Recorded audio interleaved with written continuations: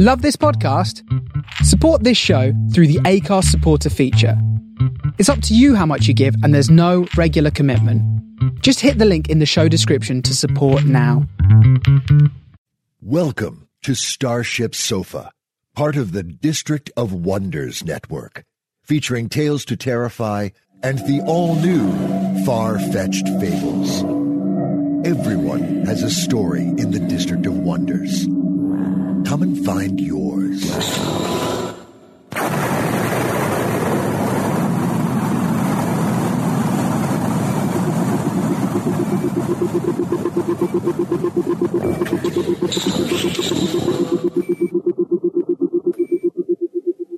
This is the StarShipSofa. Everybody, welcome, hello and welcome to show 419. I am your host, Tony C. Smith. What a special show we have today. If this show doesn't get the hairs on your back of your neck going up, man, this is just science fiction goodness. I'll tell you what's coming in. First off, we have an interview with Louis Rosenberg, who is the founder of Unanimous AI. And this is why I like science fiction. This is not just why I like science fiction. This is why I love science fiction. Have a listen to this interview. And halfway through, the realization what Unanimous AI are working towards and what the possibilities could be is just staggering. It was one of the best interviews. For me, just like a light bulb goes on. You think, that could be a possibility. Do you know what I mean? Just fantastic interview with Lewis. Loved it. Then we have the main fiction, which is Bitter Remedy by Krystal Claxon. Then, right at the end, but not forgetting, we have our very own Amy H. Sturgis, who is 80 years old.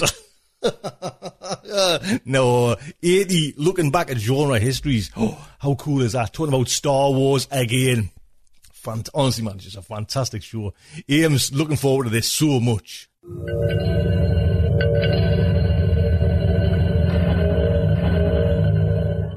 So let's get straight in with Louis Rosenberg. What are we always hear these kind of luminaries talking about, like the dangers of artificial intelligence, but, put the facts on the table. What are dangers from this artificial intelligence?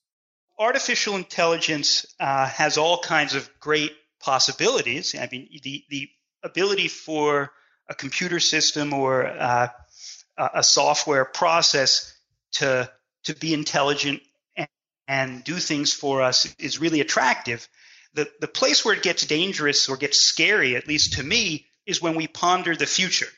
And when we ponder the future, we can presume that at some point an artificial intelligence will match human intelligence and even potentially exceed human intelligence. And once that happens, it becomes scary because they will be smarter than we are. They will be deeply connected to our digital infrastructure. So an artificial intelligence can have lots of influence on our lives and on our society. They will be smarter than we are.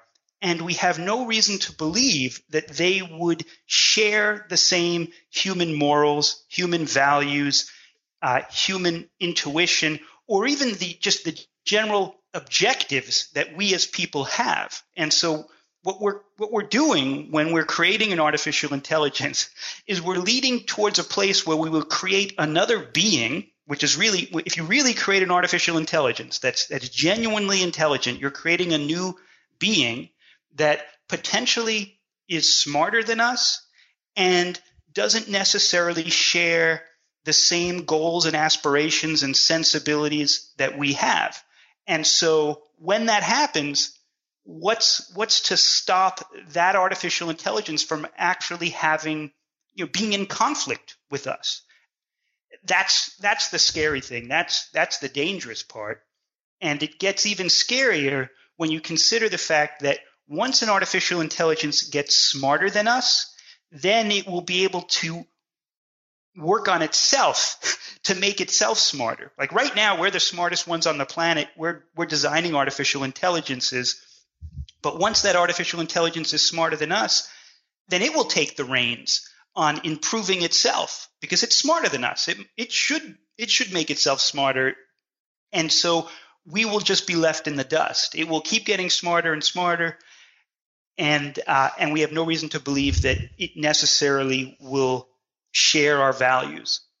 Now, Lois, this is a bit of a kind of throwaway question, but would that not be in some sense like a bit of a decent payoff? Do you know what I mean? Just to kind of look after it and like all the, say, the benefits this might bring to her. Yeah, we can talk about the kind of doom and gloom where it'll take over the world and everything, but in a kind of realistic way, will this not just help her a little bit more if we have got something? You know what I mean? Look at this, sometimes the state of what's going on in this world today.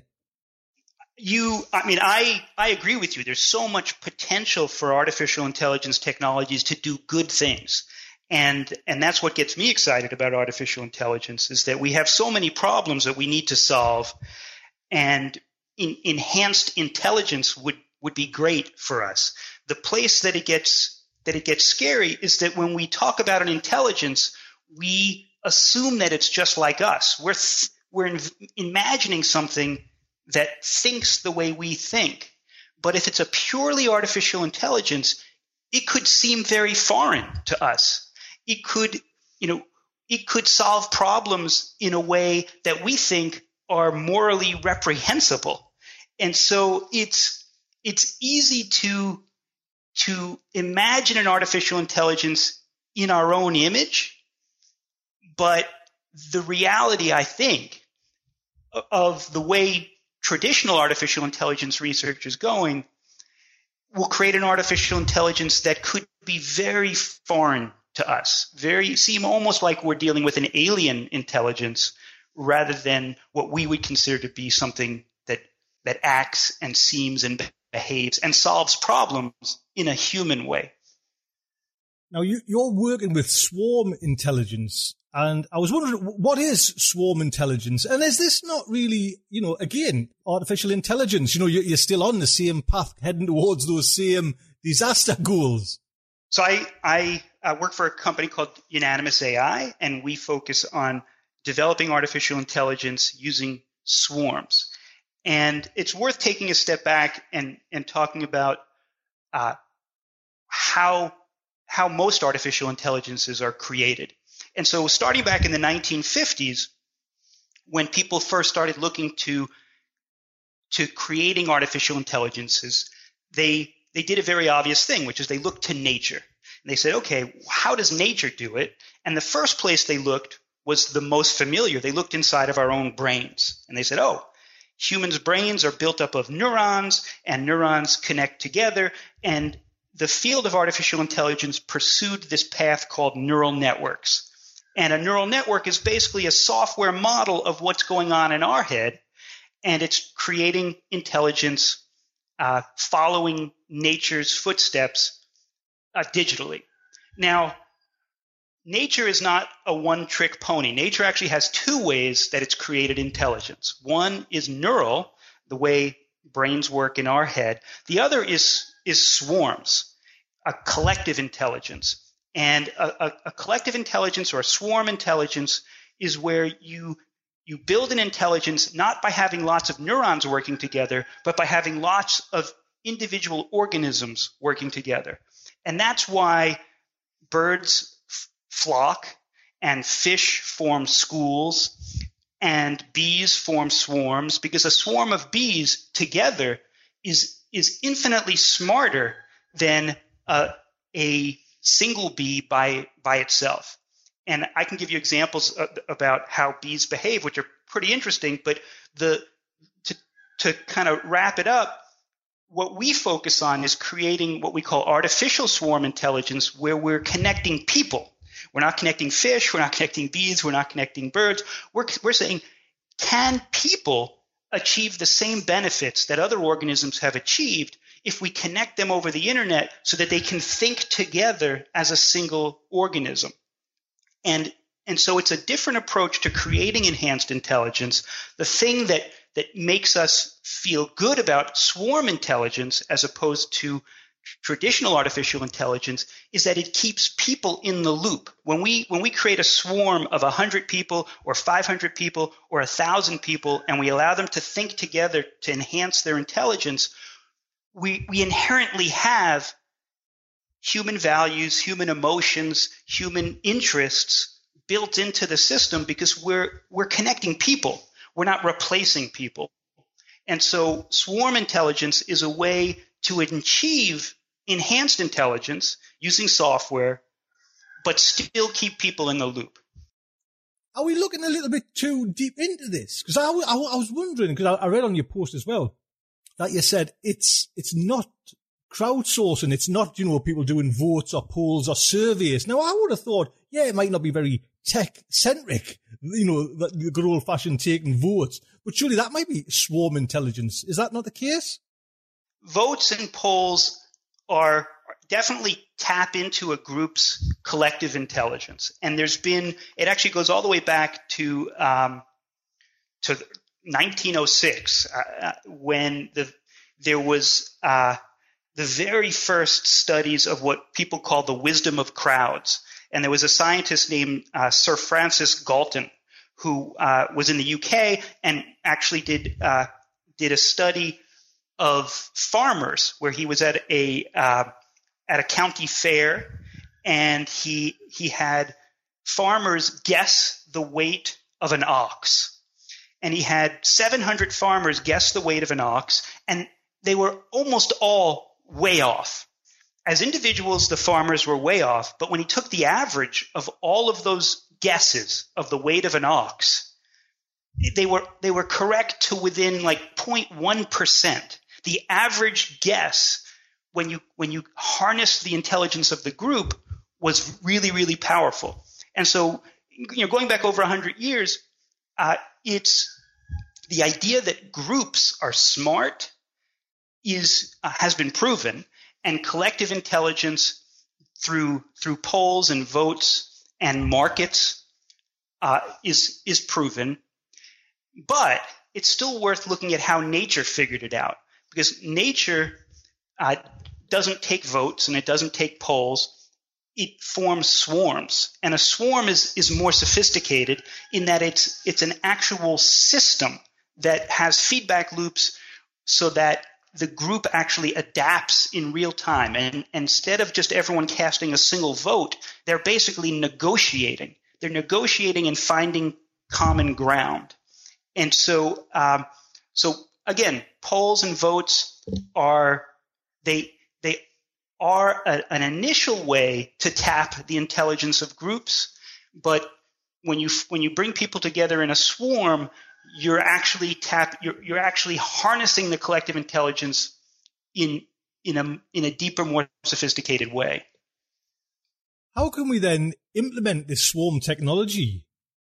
The great thing about swarming now is that the infrastructure, the difficult part of the infrastructure, has already been put in place, which is the internet. The internet allows us to connect millions or billions of people very, very quickly.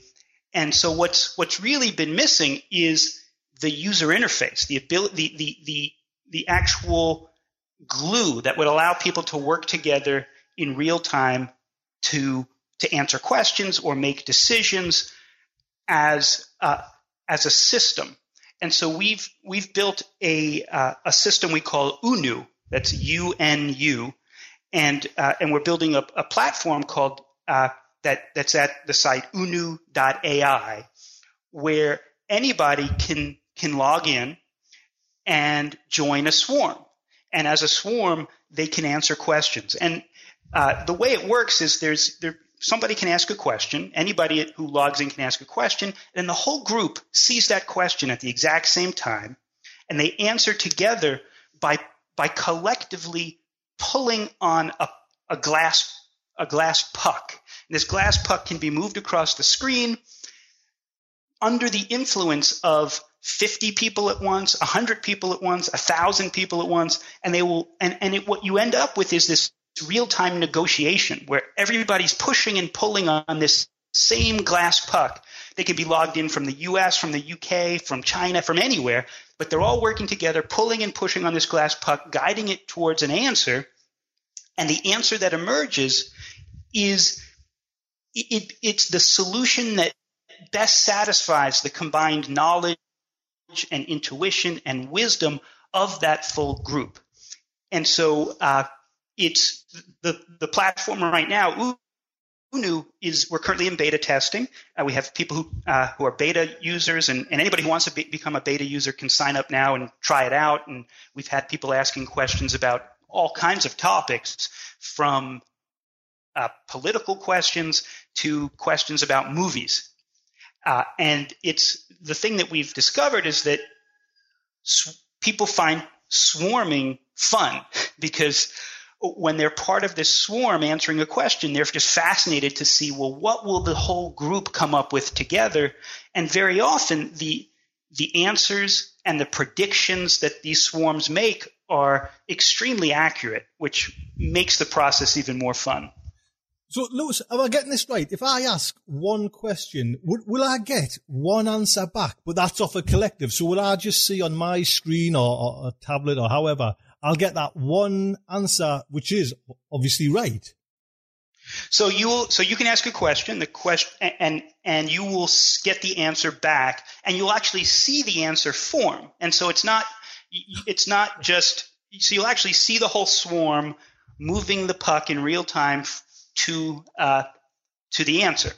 And so a question could be, who's going to win a football game? We get a lot of questions about sports. People are always wanting to predict the outcome of sporting events. They say, who's going to win a football game and by how many points? And you can have 500 people answer together and come up with their collective decision. And the answers that we get are almost always more accurate than the vast majority of individuals would come up with alone. And in fact, we did an experiment earlier this year that we published, where we had a group of people predict the winners of the Academy Awards, the movies. And so we took the top 15 movie categories for the Academy Awards, and we asked the group to predict who would win the Oscar in each category. And we did it two ways. First, we just did it as a standard poll. So we had the group just answer on an online poll who they thought was going to win. And out of 15 questions, most people as individuals got 6 right out of 15 questions. And the questions get hard. I mean, best picture and best actor, not that hard, but best cinematography, it gets pretty hard. And so 6 out of 15, not bad. Then we did the standard wisdom of crowds method, where we just took the most popular answer from the poll, and the group got 7 right out of 15, which is a little bit better and is what you'd expect when you're using a poll. Then we had the group answer the question as a swarm, and they got 11 right out of 15. So as a swarm, they went from 6 right as individuals to 11 right in predicting the Oscars, and it's because when working together as a swarm, they combined their the knowledge and intuition and wisdom and emotions that they had about all these films together, and they achieved answers that were more accurate. And we see the same thing when they're talking about sports, or they're talking about politics, or maybe they're just talking about things that are just fun and funny. And very often we'll see swarms that are they're just coming up with funny things. It doesn't have to be a prediction. It doesn't have to be something serious. It could be, they're coming up with captions for a picture as a swarm, and they're selecting what they think is the funniest. And again, you're tapping into the collective view of this large group, and it's always insightful and fun to watch it emerge before your eyes.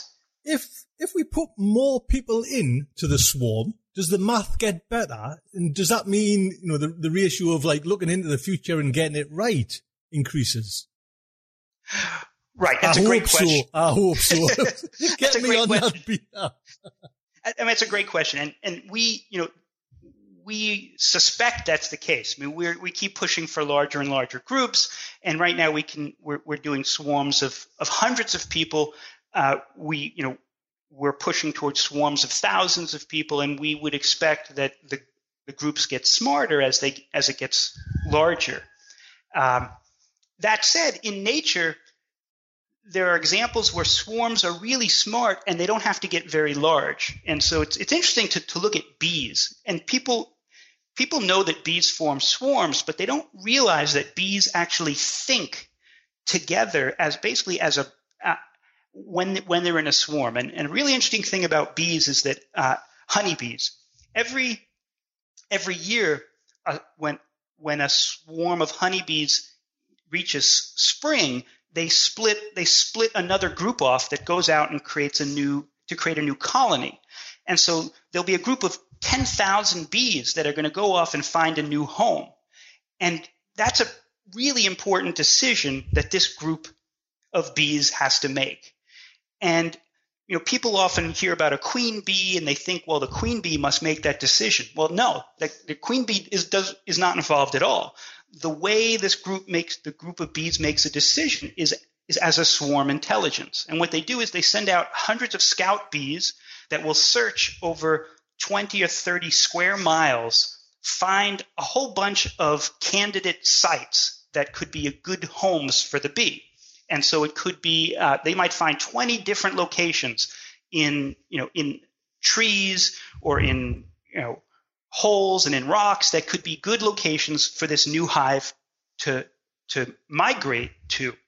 And it's a very complicated decision because the site that they find has to be the right size. It has to have the right amount of ventilation. It has to be safe from predators.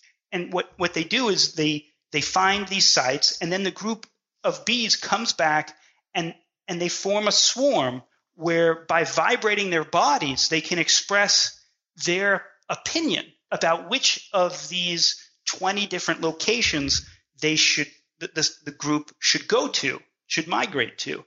And using this swarm intelligence process where they're basically negotiating, and as a group, they almost always pick the optimal site that the swarm should go to. In fact, research shows that 80% of the time they pick the best site of all the available sites that they've found.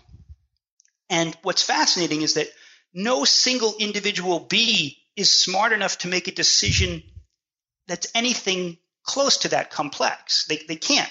The individual bees are not capable of making that decision, but when they pool their knowledge and they work together as a swarm, they can make a very complex and sophisticated decision. And so our interest in swarm intelligence is to say, well, can we humans achieve that same level of intelligence amplification? If little bees coming together can make more sophisticated decisions than any single individual could make, what will happen when we humans come together and pool our knowledge? Can we achieve the same level of amplification? You must have thought about, where we can kind of implement this, Lewis. I mean, I'm just thinking, like, what kind of places or culture societies would, grasp at this? Really, I mean, any place where groups of people are making decisions, it's a great way to reach an optimal decision, to reach a decision that reflects the views of the group. And very often, when you have important decisions that govern a group, it could be inside of a company, it could be inside of a government, it could just be inside of a family. You very often have decisions where people basically just take a vote and then they get entrenched in a view. And you get these very polarized debates where two sides just split and they can never reach a decision. They can never find common ground. And as a result, they don't actually find the good decisions. They just keep arguing. And what's fascinating is that nature doesn't do that. Bees and fish and birds, they don't do that. When you form a swarm intelligence, you actually find common ground as opposed to getting entrenched in the extreme views. And so, our hope is that swarming is an alternative to polling as a way to have groups make good decisions when they might not agree on their first choice, but they can still find a middle ground that is actually best for the group. And so places where we can bring people together are the types of decisions that maybe would otherwise be more controversial, where we're trying to break a logjam, or we're trying to get groups that are entrenched to actually work together to find a solution that's best for everybody. Are you a lone voice, Lewis, in this way? Or is there actual companies out there? Because it just sounds fascinating, to be quite honest. And you'd think, yes, that's the way to go. Do you know what I mean? Is there other companies out there? It's a very new field. And so we're the first company that's out there working on swarm intelligence. But there are researchers in research labs that are looking at swarm intelligence, looking at collective intelligence. There are researchers that are looking at these type of techniques for all kinds of things, from political decisions to medical diagnosis. Medical diagnosis is another really interesting one, where you might have a whole bunch of people who are experts in different aspects of medicine, and you want to be able to combine their knowledge and wisdom in an efficient way. And so swarming could be a great way to have groups who are specialized work together and come up with a singular decision. So it's definitely a new field. It's definitely something that's emerging, but there is research going on in academics, and now with the UNU platform that we've developed, we're making that tool available to any researchers who want to do their own studies about swarms, because we really want to see what other folks will do with it. We're creating the tool, but we are encouraging other researchers to find unique applications. In the future, then, are we going to blend in, like, say, artificial intelligence into this loop with humans, or do you think it's best just leave it to the humans and go with the smart, the swarm intelligence that way? Or do you think get in, if ever artificial intelligence ever gets to that level where it is starting to think for itself, would that make a happy, I guess, marriage? It could, and there actually are researchers who are working on what they call blended intelligence, which is to find ways to merge a purely artificial intelligence with human swarm intelligence, and I think there's definitely things that computers and software are really good at. They're really good at processing large amounts of data. The place where purely artificial intelligence becomes scary is when we start thinking about decisions, especially decisions that we would want made to incorporate values and emotions and sensibilities that we find to be human. And so if we can combine the data processing abilities of software with the very human qualities that we people bring to a process, there's definitely potential for powerful and safe forms of artificial intelligence. I mean, this is a kind of an open question, but I was going to ask you, Lewis, how smart can swarm intelligence get? And in itself, is that not another danger to humanity? We don't yet know how smart a swarm intelligence can get, and that's one of the things that we're trying to quantify. And part of it depends on what happens as swarms get larger and larger. You can definitely take the perspective that a swarm intelligence getting smarter and smarter could have some danger, but the alternative is a purely software intelligence. And so I see a swarm intelligence as a much safer alternative to just pure software, because we're keeping humans in the loop. And the thing about the pure software work in AI is that it's not going to stop. I mean, AI research is moving the fastest now that it's ever moved. Companies are putting billions into artificial intelligence research. And so this premise that software will get smarter than people is becoming a real concern. And swarm intelligence is potentially a way for us people to stay competitive. You know, we can't put a faster processor inside our heads to make ourselves smarter the way that an AI can, but we do have lots and lots of people who can combine their knowledge and wisdom and intuition and make better decisions as a group. And so, you know, the thought is that swarm intelligence is a way for us humans to keep human sensibilities in intelligent systems that stay one step ahead of the purely software AIs that will be coming up behind us very quickly in their intellectual abilities. Lewis, it's been fascinating. All I want you to tell us is if Newcastle United's going to stay up in the Premiership. Do you know what I mean? If you could look into the future and tell us if Newcastle United's going to stay there, that would be money well spent on your project. That's right. You know, if we had a group of your listeners who are interested in that question, we could field a swarm of them and have them actually answer that question as a group. And if they're knowledgeable about the topic, you could actually probably make a pretty good prediction. I think I could tell you the way we're going. I think I can tell you what's going to happen there. Lewis, it's fascinating talking to you. You know what I mean? It just gets the hairs on the back of my neck, just kind of the excitement, you know, of it as well. It's just brilliant. Thank you so much for coming on.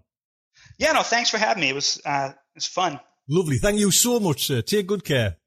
Okay, thanks.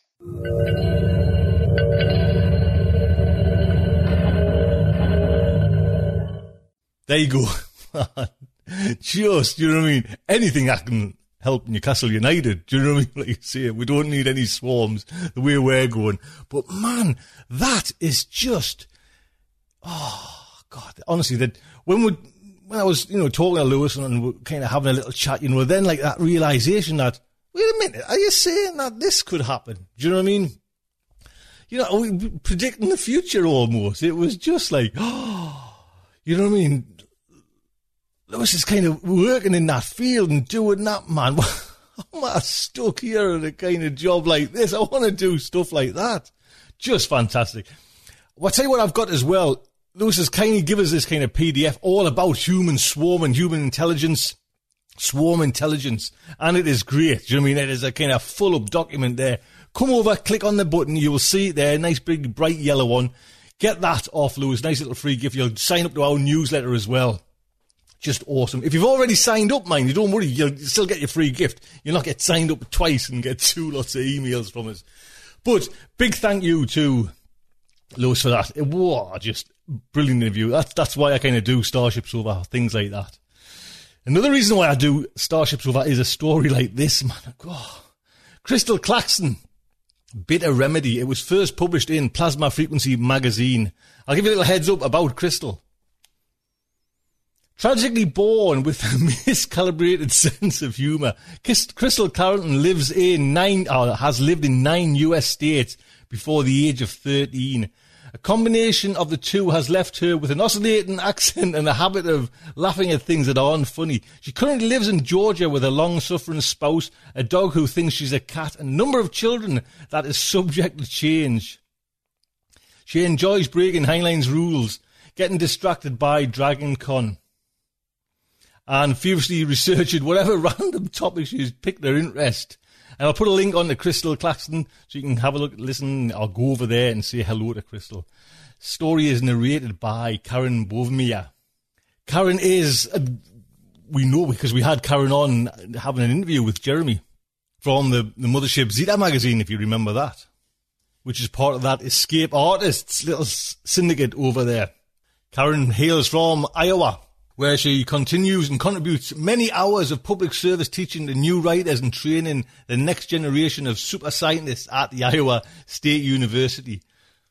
Again, I'll put a link on to Karen's site as well, so please pop over there and say a big thank you to Karen. Lovely, lovely narration. Thank you so much. So, the StarShipSofa is very proud to present Bitter Remedy by Krystal, Claxon. I'm lousy in broad daylight.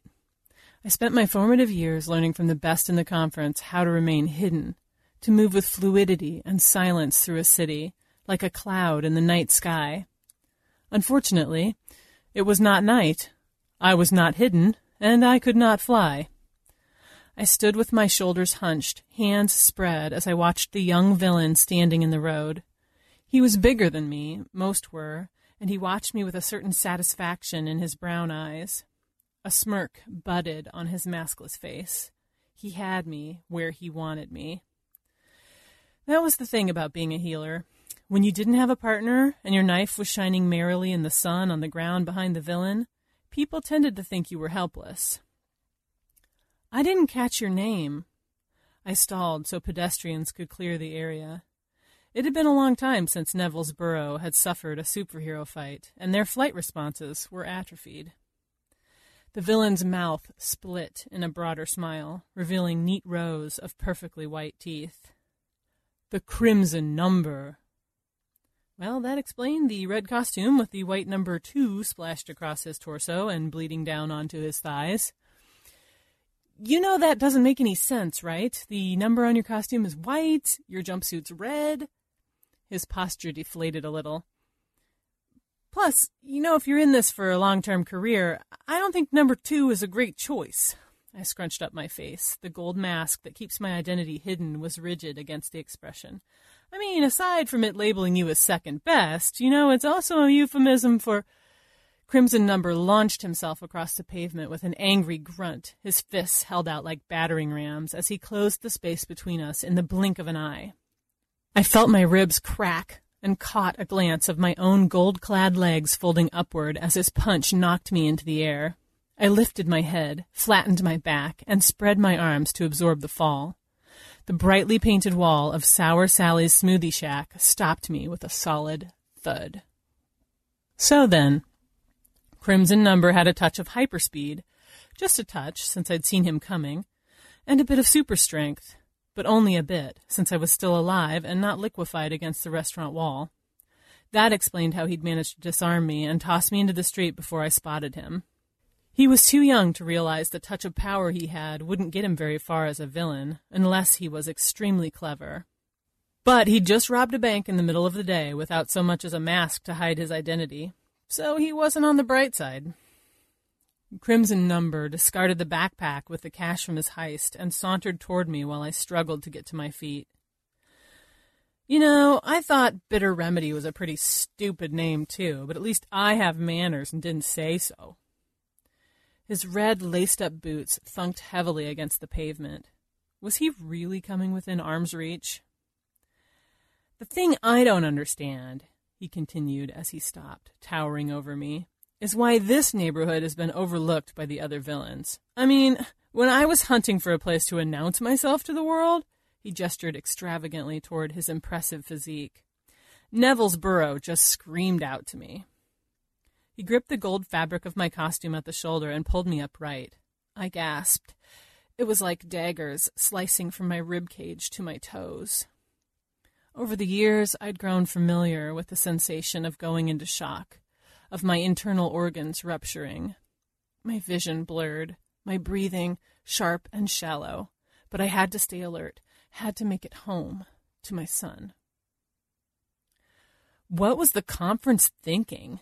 His other hand wrapped around my throat, squeezed, assigning you. I focused on his bare palm against my uncovered neck. I was still conscious. I still had time. I called my power from the well in the center of my chest. It stretched outward like a flexing muscle, building beneath my skin, tightening under Crimson Number's palm. He smiled, too elated at strangling me to notice the subtle aches and pains that would be blossoming in his neck.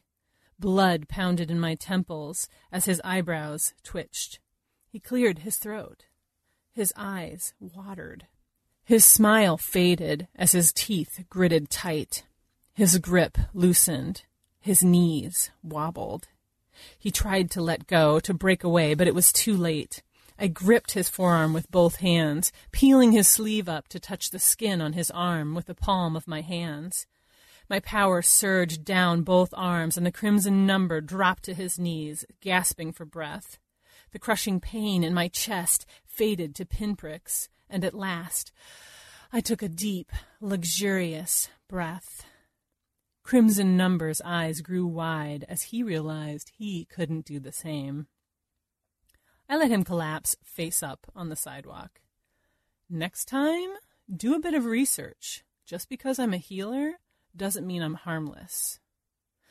By the time the sirens announced the police, Crimson Number was turning an angry shade of violet. Still, he managed to choke down air. I'd held on to some of the injuries. It was worth it to spare a life.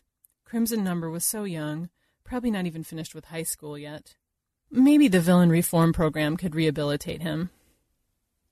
Local news blared through my tiny apartment when I finally made it home from escorting the police to the rehabilitation center 6 boroughs east. Conley didn't look up as I dropped my keys on the kitchen counter. The tube TV cast weak blue angles over the orange glare of dusk pouring through the living room window. I flopped onto the second-hand couch that divided the 2 rooms. Conley was perched in front of the TV watching me, as Bitter Remedy, fly across the screen, a gold blur that ragdolled against Crimson Number's attack. The voiceover announced, "Veteran superheroine, Bitter Remedy, fatally injured during Neville's Borough skirmish." I leaned past my son to switch off the broadcast. The sounds of downstairs neighbors cooking dinner pressed into the apartment. "You know they're just trying to get ratings," I said to the back of his head of brown spiral curls. In his sullen, 9-year-old way, he shrugged. "They're wrong. I'm not fatally wounded, see?" I held my arms up in a ta-da gesture. Forced a smile, despite the sharp reminder that my ribs weren't quite healed. He twisted around to face me, his eyes bloodshot. "You were so fatally wounded. If the bad guy hadn't got so close, you would have been fine. Didn't look it." "Well, it looked a lot worse than it was." "You couldn't even stand up." "Conley," I warned in the mom voice, "please do not raise your voice." He glared at me instead, his eyes dark and perfect. His brown skin glowed in the evening light, his nose an adorably round button. He had my high cheekbones, but that's about it. I couldn't look at him without trying to cobble together what his father's face must look like. "What if I order pizza tonight?" "I'm not 4. You can't just make it better with pizza." I let out a noisy breath. "What do you expect me to do, watch him rob the bank? This is my neighborhood. I have a responsibility to our citizens, to the conference." "To you," I didn't say. He straightened, looking ready to pounce. "Other heroes have partners." "No, we have had this conversation. Partners are dangerous. They get in your life, figure out your secrets, know your identity, and then they turn villain." "Maybe if it was someone you trusted." The statement was too calm. His eyes locked onto me like a kitten's on a grasshopper. "I've been a member of the conference for 12 years. I know a lot of heroes. There isn't one I want as partner." "If you would Absolutely not." I hadn't meant to sound so harsh. "Conley, there are federal laws against underage sidekicks. Besides, you don't have powers." He looked away. "I might have powers. If we start training now, I could be ready to help you." He gestured at the TV. "The next time you really need it."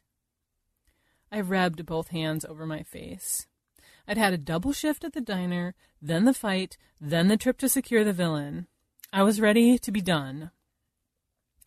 "You've got another 10 years before any powers you have will manifest. Some people get powers young."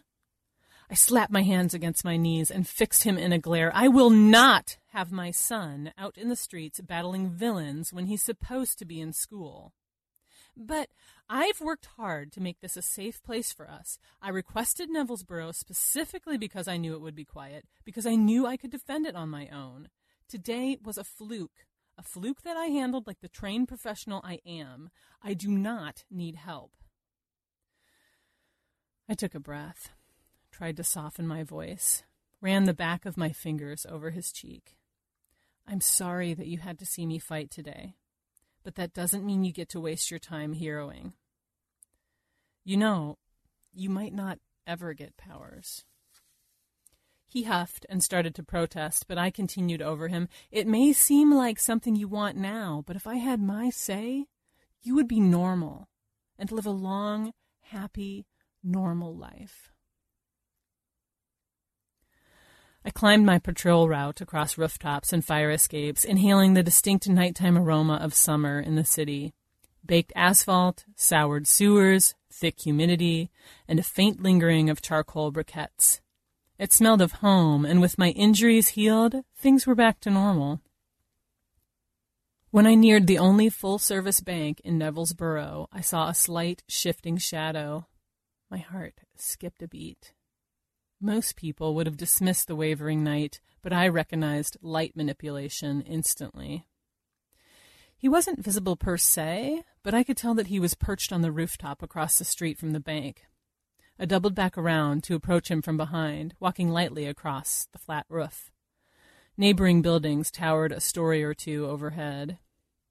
"Out for a walk?" I asked when I drew near. "Most people don't notice me," Glint said as he stood, dropped the shadowy concealment. His black bodysuit hid any distinguishing feature except for an emblazoned red G on the center of his toned chest. The stretchy black fabric covered his head, leaving the vague imprint of a face beneath. "I guess that makes me special." I cocked a curvy hip. It would be easy to fall back into an old pattern with Glint. "Remy," he said. "It's been a long time." I crossed gold-covered arms over my chest, resolving to control my body language. "Yes, it has. What brings you to Nevillesboro?" He inclined his head toward the street. "Right now, I'm waiting for someone to start robbing your bank so I can intervene." My brow furrowed, pressing uncomfortably against my rigid mask. When Glint knelt by the edge of the roof, using the knee-high parapet as cover, I joined him. He gestured with one long, gloved hand. "There, in the alley. Been loitering for 20 minutes, avoiding the cameras there and there." "Who is it?" I asked. "I can't tell," he said. "You don't know?" "Not yet." "Then what were you doing here before you noticed them?" I didn't try to hide my annoyance as I squinted into the night. The suspect wore a skin-tight suit beneath their long, ill-fitting coat, but they stayed out of the yellowed light cast by street lamps. Glint was staring at me when I turned my attention back to him. "I wanted to talk to you about what happened with the Crimson Number." I let out a dismissive snicker that was too loud, and then compensated for it by using an unnecessarily soft voice. "Then you're wasting your time. Go home." I made for the fire escape. He called after in a hushed voice, "What about the bank robber?" I whispered, "Go home." On the street, I waited at the hard edge of a shadow for the would-be robber to make a move. Felt Glint's presence materialize behind me. "I do not need your help." "That's not what it looked like on the news last week." I turned to face him. "Have I ever come to any of your towns and critiqued your work? Ever? In 10 years? He had no answer. "Look, I've got this. Please just go back to wherever it is you're working now." I didn't say that I knew he was partnered with Pascal's wager upstate. Didn't want him to know. I kept tabs on him. Glint's body heat radiated into the space between us. His clean scent tinged the night air. The urge to lean into him, to press my bare palms against his mesh-textured suit, rose up from a place 10 years past. I tried to pull away, but there was nowhere to go without stepping into the light. A rumble vibrated deep in my chest, shaking my insides. We turned to the bank, to the alley, a trench coat on the ground, a purple costume with silver piping, long flowing locks of golden hair. Acoustic calamity. I'd never encountered acoustic calamity before, but I'd studied the conference's archives, called her power to mind. Sound manipulation. Her hands were cupped around her mouth and pressed to the brick wall of the bank as the world shook around them. The woman could make everyone in a 6-block radius deaf in a heartbeat. This was her attempt at subtlety. The bricks turned to dust under her focused voice. As she pushed through the wall into the bank, I darted across the street. The bank's alarm would have already alerted the police. I had to subdue her before they arrived, and she popped the eardrums of every officer on the Nevillsboro payroll. I pressed against the cracked bricks next to the gaping hole in the wall, glanced back, but didn't see Glint, hoped he'd listened, and left town. More likely, he was moving in on acoustic calamity in his own concealed terms. The lobby was empty. With quick, silent steps, I made my way to the back of the bank. Acoustic calamity stood before the vault, considering the dense metal. She didn't notice me sneaking down the hall as she cupped her hands around her mouth again, pressing her face close to the vault door.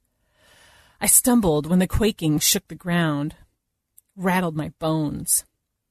I decided against my knife. If I could get an arm around acoustic calamity's neck, or could overpower her and compress her chest, well, sound manipulation isn't much use when you can't draw a breath. I crept up behind, raising my arms to snake them around her body. Just when I coiled to pounce, the vibration of the building paused. Acoustic calamity stopped to draw a deep breath. She glanced over her shoulder casually, as though she knew I wouldn't have arrived on the scene yet. I threw myself at her, clutched her windpipe closed as I tried to leverage her legs out from under her. Acoustic calamity stumbled backwards, but kept her feet on the ground. Just as I was beginning to wonder why she was defending herself with only one hand, I saw the stun gun. Too late. Muscles in my abdomen contracted. Breath filled my lungs in a whoosh.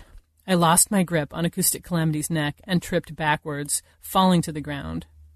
She bent over me, taking a deep, menacing breath. A single electric blue line of light cut between us, cleanly slicing off several blonde locks of hair that had spilled over acoustic calamity's shoulder. A laser. Glint and his light manipulation. I gritted my teeth, lunged, a shoulder tackle, and we tumbled down in a heap of gold and purple. I clamped both hands around her neck, blocking off my enemy's powers, pinned her shoulders to the floor with my knees. As if on cue, sirens echoed down the street. Glint materialized beside me as I worked to keep the suffocating villain under control. Acoustic calamity gave one last wrenching twist before surrendering. After acoustic calamity was secured, I disengaged from the officers on the scene. I had to travel to the detention center again, and the prospect of another long, sleepless night, followed by a shift at the diner, made me anxious to get rid of Glint. I didn't need him snooping around my town. I found him on the roof of Neville's Auto Loan, across the street from the bank, the same place I'd found him before. "See," I said, "I've got everything under control." He appraised me. "It looked sketchy there for a minute." "I don't have time to deal with you. If you have a problem with the way I manage my borough, then file a complaint with the conference." I spun on my heel to leave, but then he was beside me, gripping my arm, turning me to face him. "Remy, please just talk to me for a second." I pulled away from him but stayed, crossing my arms over my chest. "Fine. What do you want to talk about?" "I went to see the laudable Ladybug." My second partner, after Glint, though it had been 7 years since we'd worked together. "How is she?" "She saw the fight. She was worried." "Right. Everybody's so worried. After years of no one caring how I got on, now everyone's concerned." "Us not caring? You're the one who walked out on Lady. Hurt her feelings, I think." And that was true. Lady had gotten too close and nearly found out about Conley on more than one occasion. I said, "Aren't you the one who taught me that you can't trust anyone, even your partner?" She wanted to know my identity, so I asked to be reassigned. "You asked to go solo. That's not something healers do." "I am not a normal healer." "Maybe, or maybe you're hiding something other than your identity." The sounds of police investigation on the street below faded into nothing. My stomach did odd loop-de-loops. Did he know? It wouldn't be hard to figure out. The child looked a little like me. I figured if Glint got one good look at Conley, he would see his own face. He asked, "Are you sick? Were you afraid that if the conference found out you'd get benched? Is that what you're hiding from me?" Me hiding secrets from you? I almost laughed. I was so relieved. I'm the one who showed you my face. I trusted you. You're the one who wouldn't so much as look me in the eye. Well, you were right. It's safer not to let anyone know who I am, and the easiest way to do that is by working alone. His hands clenched, his posture tensed, but he didn't deny it. I might have been the one who walked away, but he was the one who ended our relationship. "Why are you even here?" I asked. His voice was quiet. "I was worried about you." Worried. Because of one stupid broadcast, and yet never concerned all those years I managed to stay out of the headlines. "Okay," I said. "You were worried. Now you see, I'm fine. Go back to your new partner." I could see that my words stung, but I had more important things to worry about than my ex-boyfriend's feelings. "Remy, take off your mask." He froze, uncertain. I must have caught him off guard, because he'd never hesitated before. The answer had always been no. His hands clenched and opened, clenched and opened. Was he actually considering it? "Please, Remy, just go, Clint. I don't need you." When I walked away this time, he didn't try to stop me. Conley was late. A week after acoustic calamity, my injuries were healed, but Conley was still sullen. It was too dangerous for him to be out alone, so during summer break he was stuck with our neighbor, Miss Ruth, while his friends were off to summer camp. I compromised by letting him walk by himself to the diner for lunch every day. I checked the clock on the wall again, asked if the cute old couple in my section needed coffee refills without really seeing them, ran my thumb back and forth over the familiar groove in the coffee pot's handle as I refilled the mugs at a table of off-duty cops I knew, but who didn't recognize me in my civvies. I wandered into Julie's section and refilled the mug of a man sitting alone without bothering to ask if he wanted more. I checked the side street outside the diner's window. Conley waited at the crosswalk for traffic to clear. "You're late," I chided when he entered. "Sorry, Mom." I crossed the diner to guide him toward my section, happy to feel his small shoulders beneath my fingers. "Can I have some chocolate milk?" "Did you finish your reading assignment?" "No." "If you work on it right now, I'll score you some chocolate milk." "Thanks." He unzipped his backpack. I maneuvered around the diner's long counter to fish a bottle of chocolate milk out of the cooler. Julie was speaking to someone. There was something about the pitch of her voice that drew my attention. When I turned to see what had startled her, a man was rushing out the door. One of the off-duty police officers eyed the diner's still swinging door, but seemed to lose interest when Julie lifted a $20 bill from beneath the coffee mug. How could I have been so distracted? I hadn't even looked at the man's face when I filled his cup. I ran to the door, Conley's milk in hand, and stepped onto the sidewalk. The man was jogging, already up the block, his head of short, cropped, dark hair ducked down as he turned the corner, out of view. Something familiar about his movements. No, it couldn't be, but he was Glint's height and Glint's build. Conley was on the sidewalk next to me now, his face creased in confusion. "What's going on?" he asked. I looked down at the son, who looked so very little like me. Every night for the next 2 weeks, I gave Glint the slip. I understood his abilities the way few people did. On my home turf, he had no chance of finding me when I didn't want to be found. He seemed to give up. At least, I hoped he'd given up. The summer months passed with little activity. Taking down acoustic calamity had repaired the damage to my reputation. No more villains challenged my small burrow. No more heroes visited to question my abilities. Conley had calmed down, too. I hadn't offered him a reason when I'd told him he wasn't allowed to eat at the diner anymore. Taking away his bit of independence should have caused an epic struggle, but he'd recovered after a couple of days. I came home early one August night to spend a few hours helping Conley finish his summer assignments before school started again. Only Conley wasn't there. Mrs. Ruth should have been in our apartment with him, but I found the gray-haired neighbor at home in the apartment next door. "Wait, what did he say?" I asked.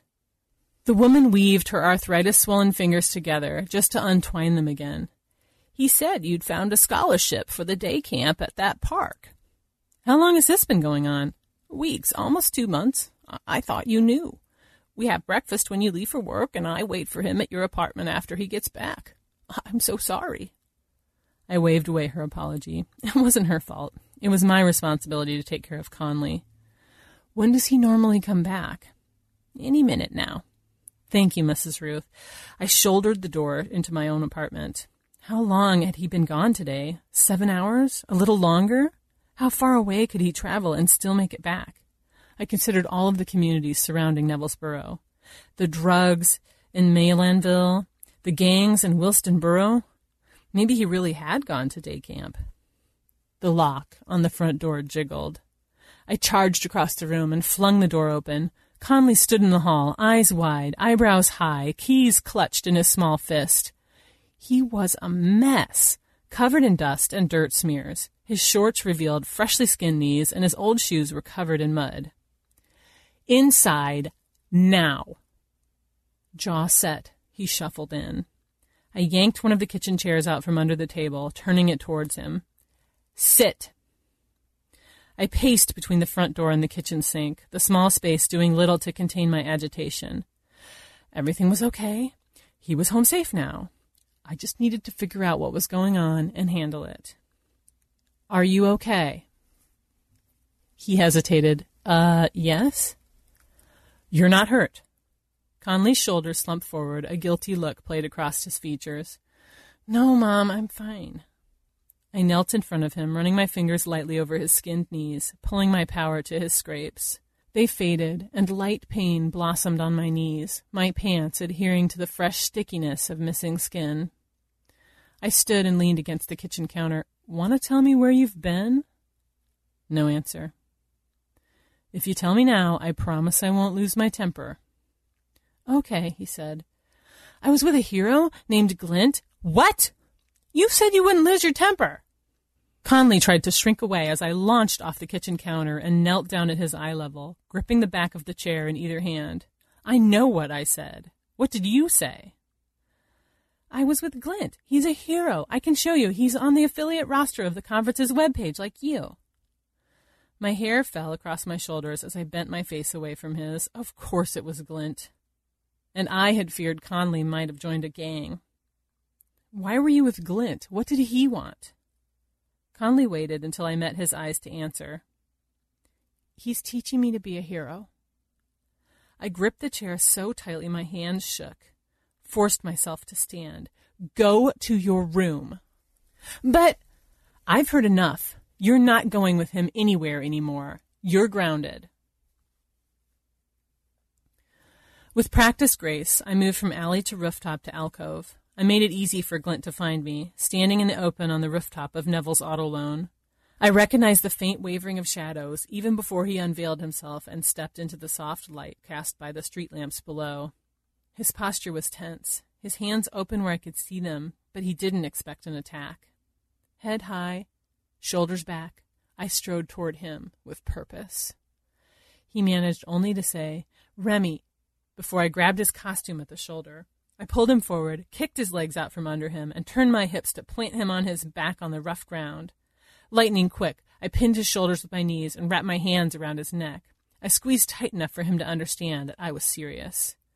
How dare you call me that? He was tall, strong. If he wanted, he could get out from under me. I had no doubt of that. Instead, he rested his fingertips against my forearm. Please. No, I squeezed harder. You don't get to show up in my town. You don't get to invade my life.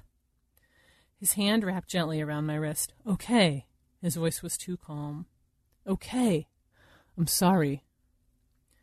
I studied the black mask, the rise and fall of his features beneath. I'd once found it mysterious, charming. How I'd grown to hate that mask. I hated also that my anger wavered at his touch, at his familiar voice. I released him, put a few paces between us, gulped the thick summer air. Glint waited, his face turned toward the ground, his arms limp at his sides. He looked helpless. You shouldn't have come here, I said evenly. I was worried. It's time for you to leave. I can't, he said. Yes, you can, and you will. I have conference sanctions over this neighborhood, and I can take care of myself just fine. Been doing it for years.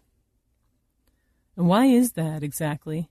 He straightened, his chest puffing up as he challenged me. It's clear that you can do this solo, but why do you choose to? Why did you push Ladybug away? Why have all your old friends lost contact with you? It's none of anybody's business what I do, so long as the job gets done. He moved closer now, keeping to the light. It had always been so hard for him to be in the open. He didn't have any special toughness or healing. His best defense was staying hidden.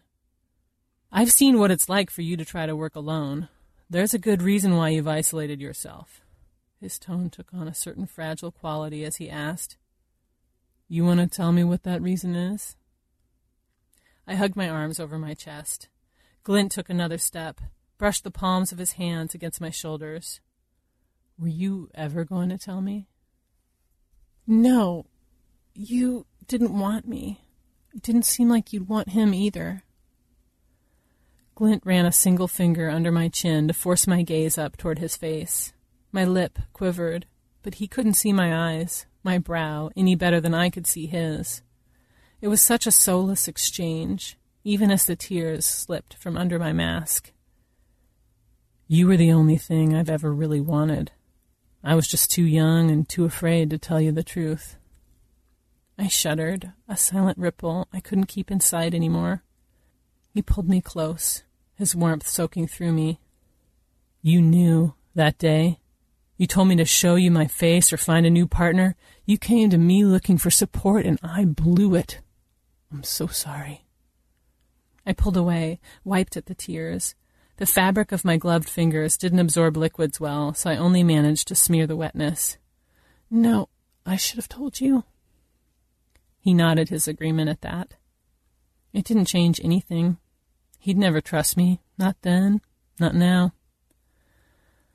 What were you thinking? Training a child like I wouldn't find out? He held his palms up. He was already training, out in the open, where anybody could see him using... What? Conley has powers. No, he doesn't. He's been trying to keep it a secret from you, he said. Emphatically, no, he doesn't. Glint only watched me. He's 9 years old. He's too young to manifest, I said. There is a precedent for manifesting in childhood. Right, like El Capitan Universo or Mistress Omnipresence? Yes, like them, he said. A skeptical laugh trickled out, though it wasn't at all funny. You think he has prime-level powers? Glint didn't shrink from the answer. Yes. If he was right, it would mean that my son had near limitless potential. There would always be some villain, crisis, disaster that demanded his attention. He'd be beyond famous. He would never find peace. What am I going to do? Glint said, I think given our situation, we can get him help from the conference. We? His fists balled. I'm not asking anything from you, except for you to let me help protect him. Does he know? That I'm his father? No, but I couldn't leave once I figured Hot blood splattered across my face. The synthetic fabric of Glint's costume took on an oily glimmer as blood saturated the area beneath his collarbone. He collapsed. Then I was airborne, wind driven from my chest. Training trumped instinct, and I rolled when I hit the ground, assessing the scene. I wasn't injured, but I'd been thrown to the opposite side of the roof. A figure stood between me and Glint. The villain was tall and lean, his costume a mesh of pixelated colors that helped him blend into the nighttime scenery. His mask covered everything except a handsome smile. Bitter remedy. So nice to see you well. Beyond the villain, Glint was gasping for breath, drowning in his own blood. The figure leveled a pistol at me. A silencer added disproportionate length to the muzzle. You have me at a disadvantage. He laughed. There are those who call me the Crimson Number. My breath caught in my throat. I called his powers to mind, strength and speed, and now a gun. I crouched ever so slightly, shifting my weight to reach for the knife in my boot. The crimson number cocked the pistol. A single click served as warning. "I took your advice," he offered. "I did my homework this time. You have accelerated healing and can absorb or inflict wounds, but you can't transfer an injury if you're not hurt. All you need is skin contact. Your boyfriend," he tilted his head toward Glint, "can control light for concealment or to create lasers, but he doesn't have a bit of toughness or healing or invulnerability." He smiled again. "So then, a gun is the most effective weapon. One bullet in him first, since he's the real threat, a second in you before you can get close and before you get injured. Simple." I swallowed hard. "Next, I'll make a stop at 44 Peachtree Avenue, apartment B9, and add an emerging prime to my resume." My heart sank into my stomach. To dodge a bullet at such close range, I'd need to move before he fired, but hyperspeed gave him enough time to correct his aim. Crimson Number said, "Thanks for all your help. Goodbye, Bitter Remedy." A light flared in Crimson Number's face. Glint's tactics. I closed my eyes and ducked my head as I drew my knife and charged on the night-blind villain. I grabbed his wrist and twisted, using my momentum to drive the knife cleanly through the meat of Crimson Number's forearm. His muscles and tendons skewered, the gun clunked to the ground. Almost faster than sight, Crimson Number clamped his other gloved hand over my face, hefted me off the ground. I reared back with the knife, but he slung me across the roof. I landed on Glint, lost the knife. He tried to support me as I groped the ground for my weapon, but his grip on my arm was weak. His other hand clenched over his wound. Crimson Number was a blur of urban camouflage in the night. Then he stood over us, gun in hand once again. He didn't stop to boast this time as he leveled the pistol. "Mom!" From the adjacent rooftop, a thin figure in a blue mask drew the villain's attention. The gun pointed at my son. Glint's hand came up, glistening with blood, but he was too weak to call any power. I lunged to put myself between the gun and the child. The ground heaved. The flat rooftop beneath us lurched and warped. Crimson Number stumbled, fell, but he didn't fall to the ground. The ground rose up to meet him. It flared out in 5 directions, a giant hand made of asphalt membrane that bent and flexed to squeeze him against its palm. I looked up at Conley in wonder. He held his hand out, motioning as the building stretched and buckled beneath us to accommodate his wishes. He squeezed his fist, and the building's grip tightened around Crimson Number. Somewhere in the back of my mind, I noted his power. Matter control. Crimson Number became limp in the morphed roof hand. The gun slid down the slope of the roof wrist, pinging off my toe as it skittered away. Crimson Number wasn't fighting anymore. He didn't seem to be conscious anymore. Conley was still squeezing. I wasn't prepared to watch my son become a murderer, but I wasn't sure I had the power to stop him either. "Conley."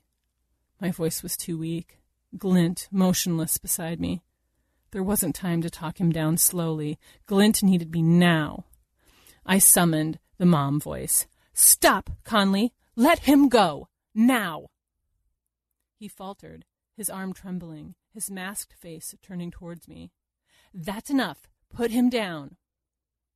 Slowly at first, then all at once, Conley unclenched his hand. Crimson Number lay limp in the open roof hand. The ground settled beneath me. I didn't check that the villain would live. I turned my full attention to the dying hero. He was unresponsive when I rolled him onto his back, tearing away my mask to get a look at the wound. Blood coated everything. I ripped open his costume at the shoulder and pressed both my naked palms to his red-tinted skin. Ignored the sticky feel of his cold flesh. Closed my eyes and focused on calling my power. The familiar pressure burst down both my arms, rippling like a second set of muscles. My power leaked into him, searching for some spark to latch onto, some piece to restore. His hurt rose to meet me, and I siphoned it greedily, teeth gritted against the blossom of pain beneath my collarbone. I pulled it into myself, not stepping to check if he started breathing as I struggled to draw breath, not opening my eyes to see if he regained consciousness when I grew dizzy.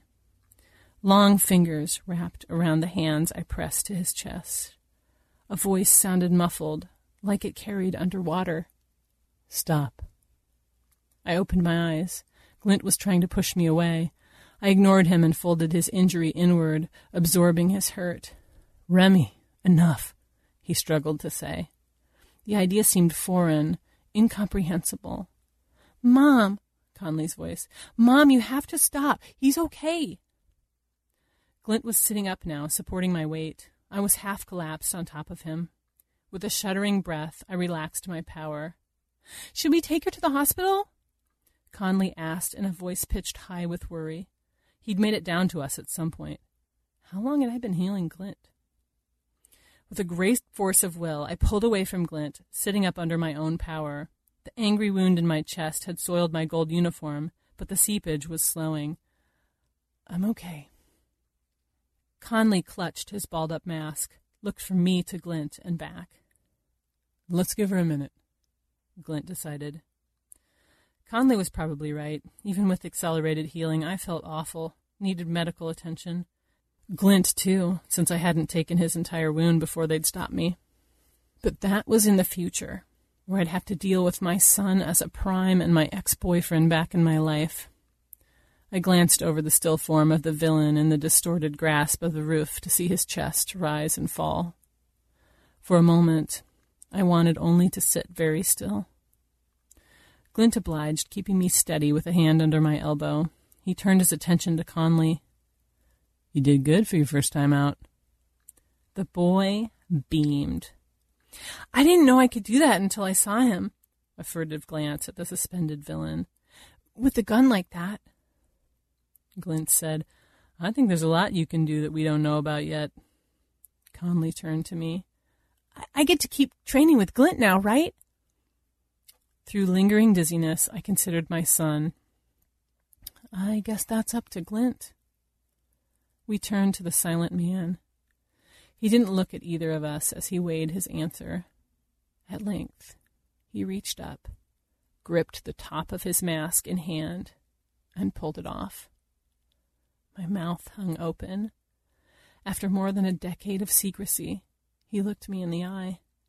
The resemblance to Conley was unmistakable. "Actually," he said, "my name's Brian."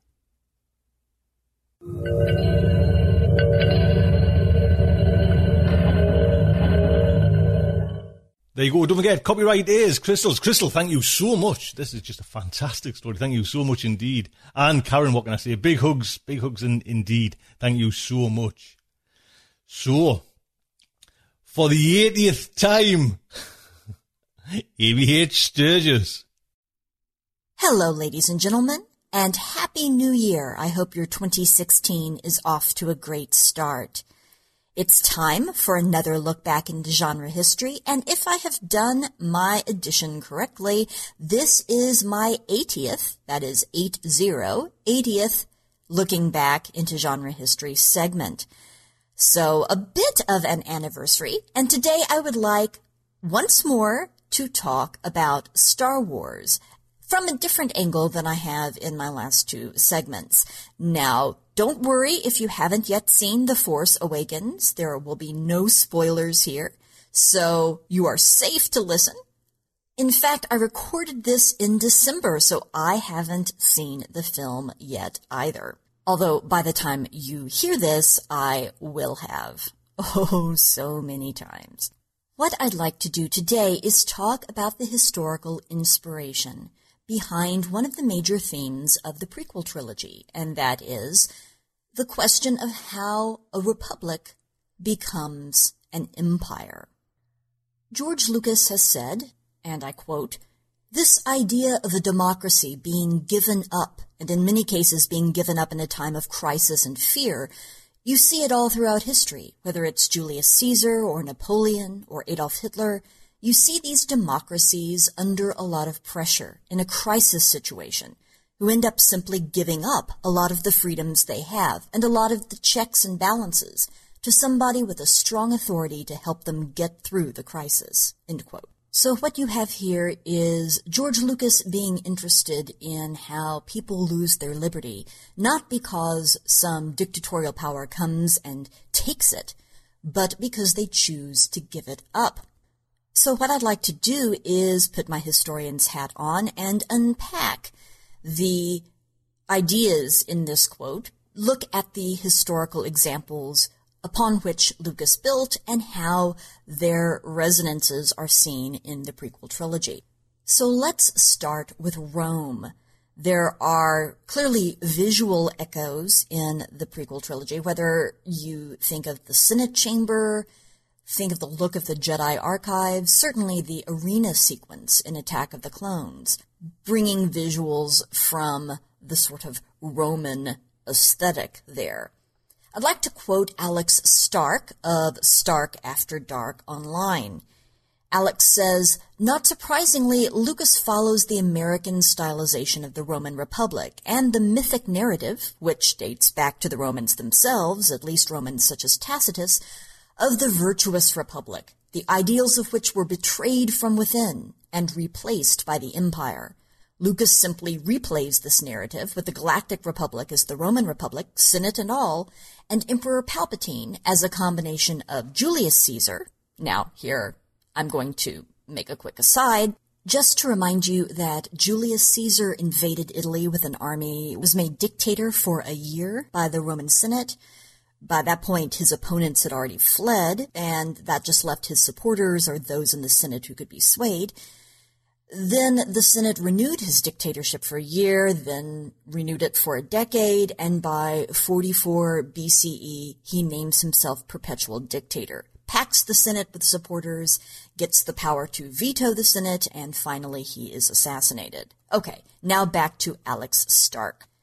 And his nephew Octavian, the men who successively replaced the Republic with the Empire, under Octavian as the first Roman emperor, Augustus. I'll point out here that by the time the Senate calls him Augustus in 27 BCE, you have straight up an empire, not a republic. Okay, back to Stark again. Of course, Star Wars plays out differently from Roman history. Unlike Julius Caesar, Palpatine successfully fights off attempted assassination, with the Jedi playing the part of the senatorial conspirators in history, and steps directly into the role of Emperor himself. And as a Sith Dark Lord, Emperor Palpatine also has a touch of the depravity and self-deification of Caligula and Nero. So good stuff there from Alex Stark. Now I want to go to an essay called I, Sidious, Historical Dictators and Senator Palpatine's Rise to Power. That was written by Tony Keene and published in the collection Star Wars and History.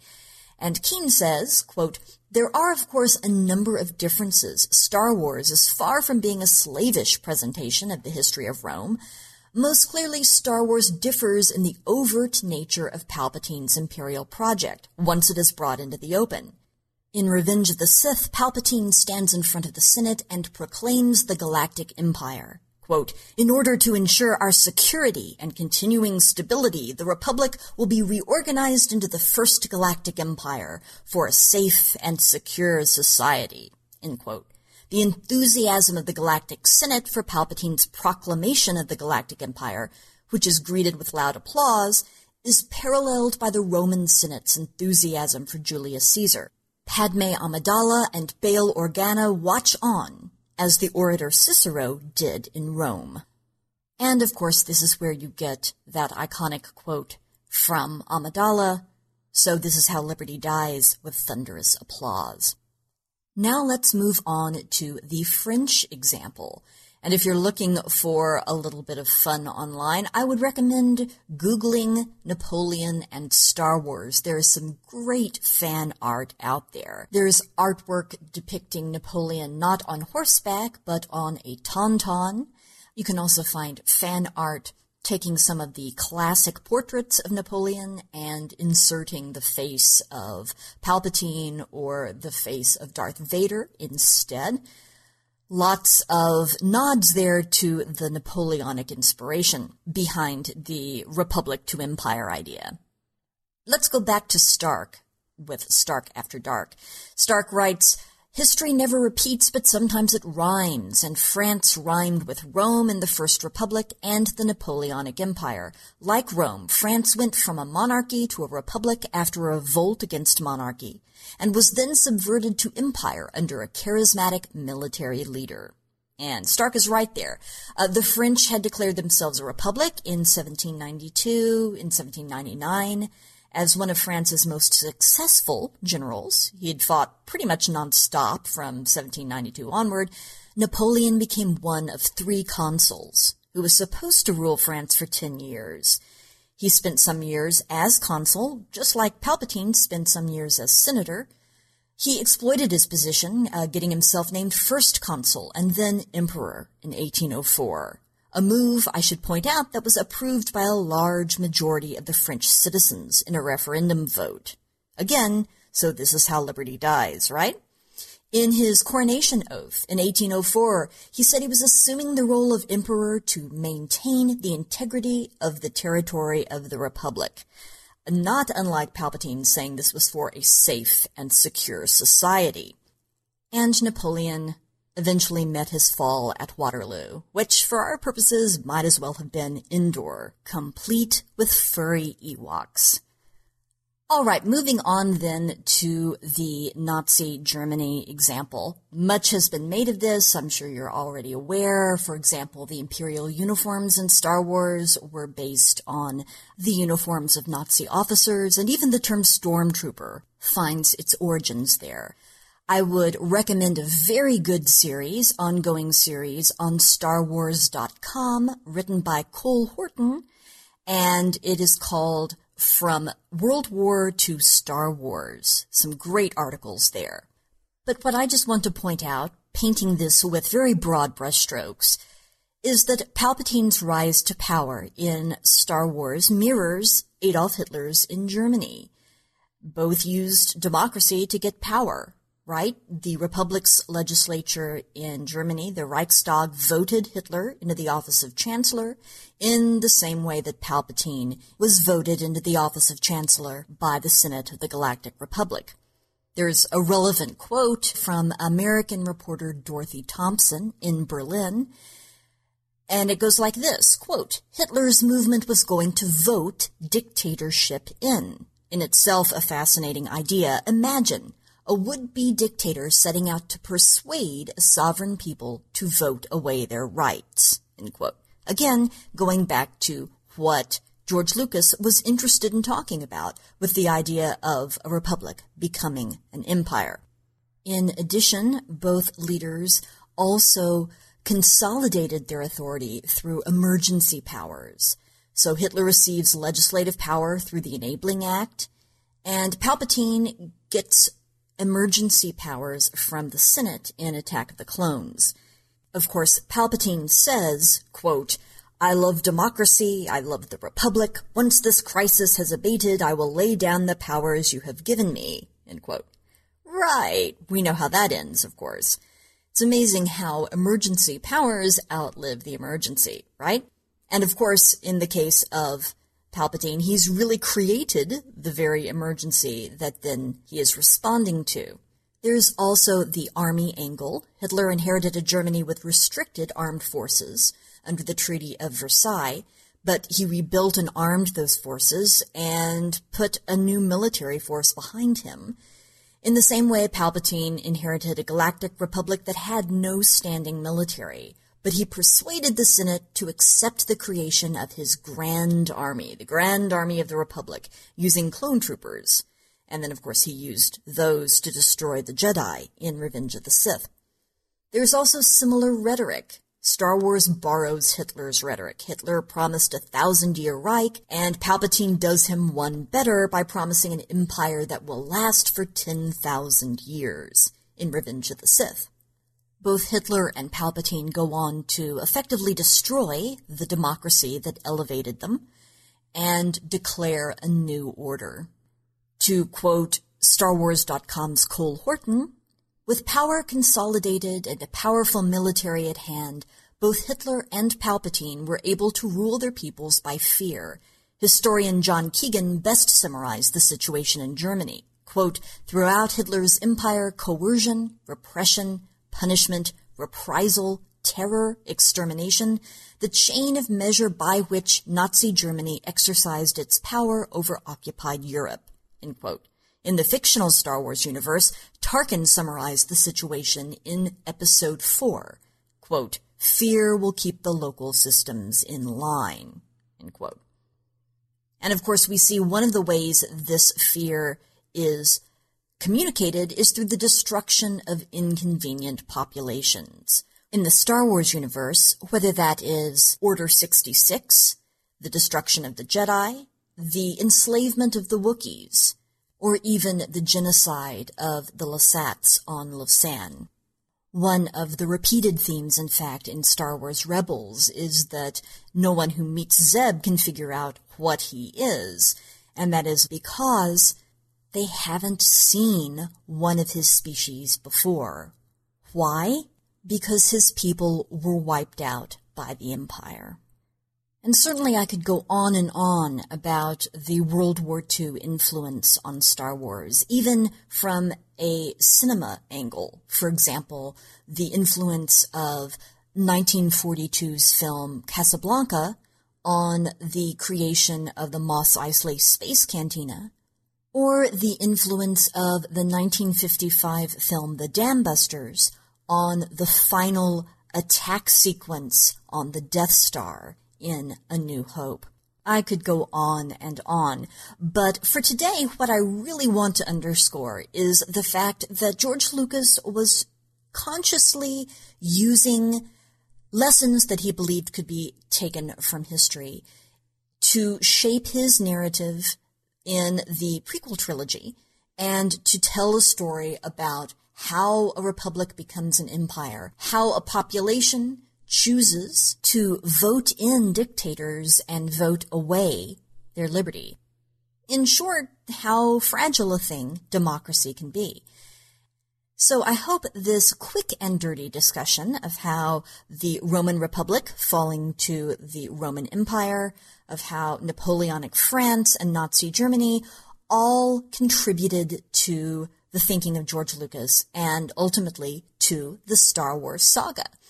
And that, for now, ends my discussion of Star Wars. I will be back next time with a different topic, believe it or not.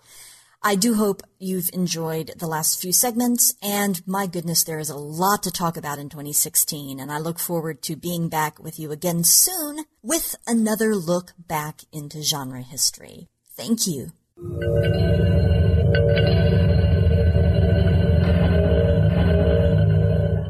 Ames, thank you so much. You know what I mean? Just, man, hitty, man. What madness are we doing to ourselves? There we go. Ames, thank you so much. So that is Starship Sofa's show 419. Can it get better than that, man? Or could it? There you go. Until next week, I would just like to say good night from me.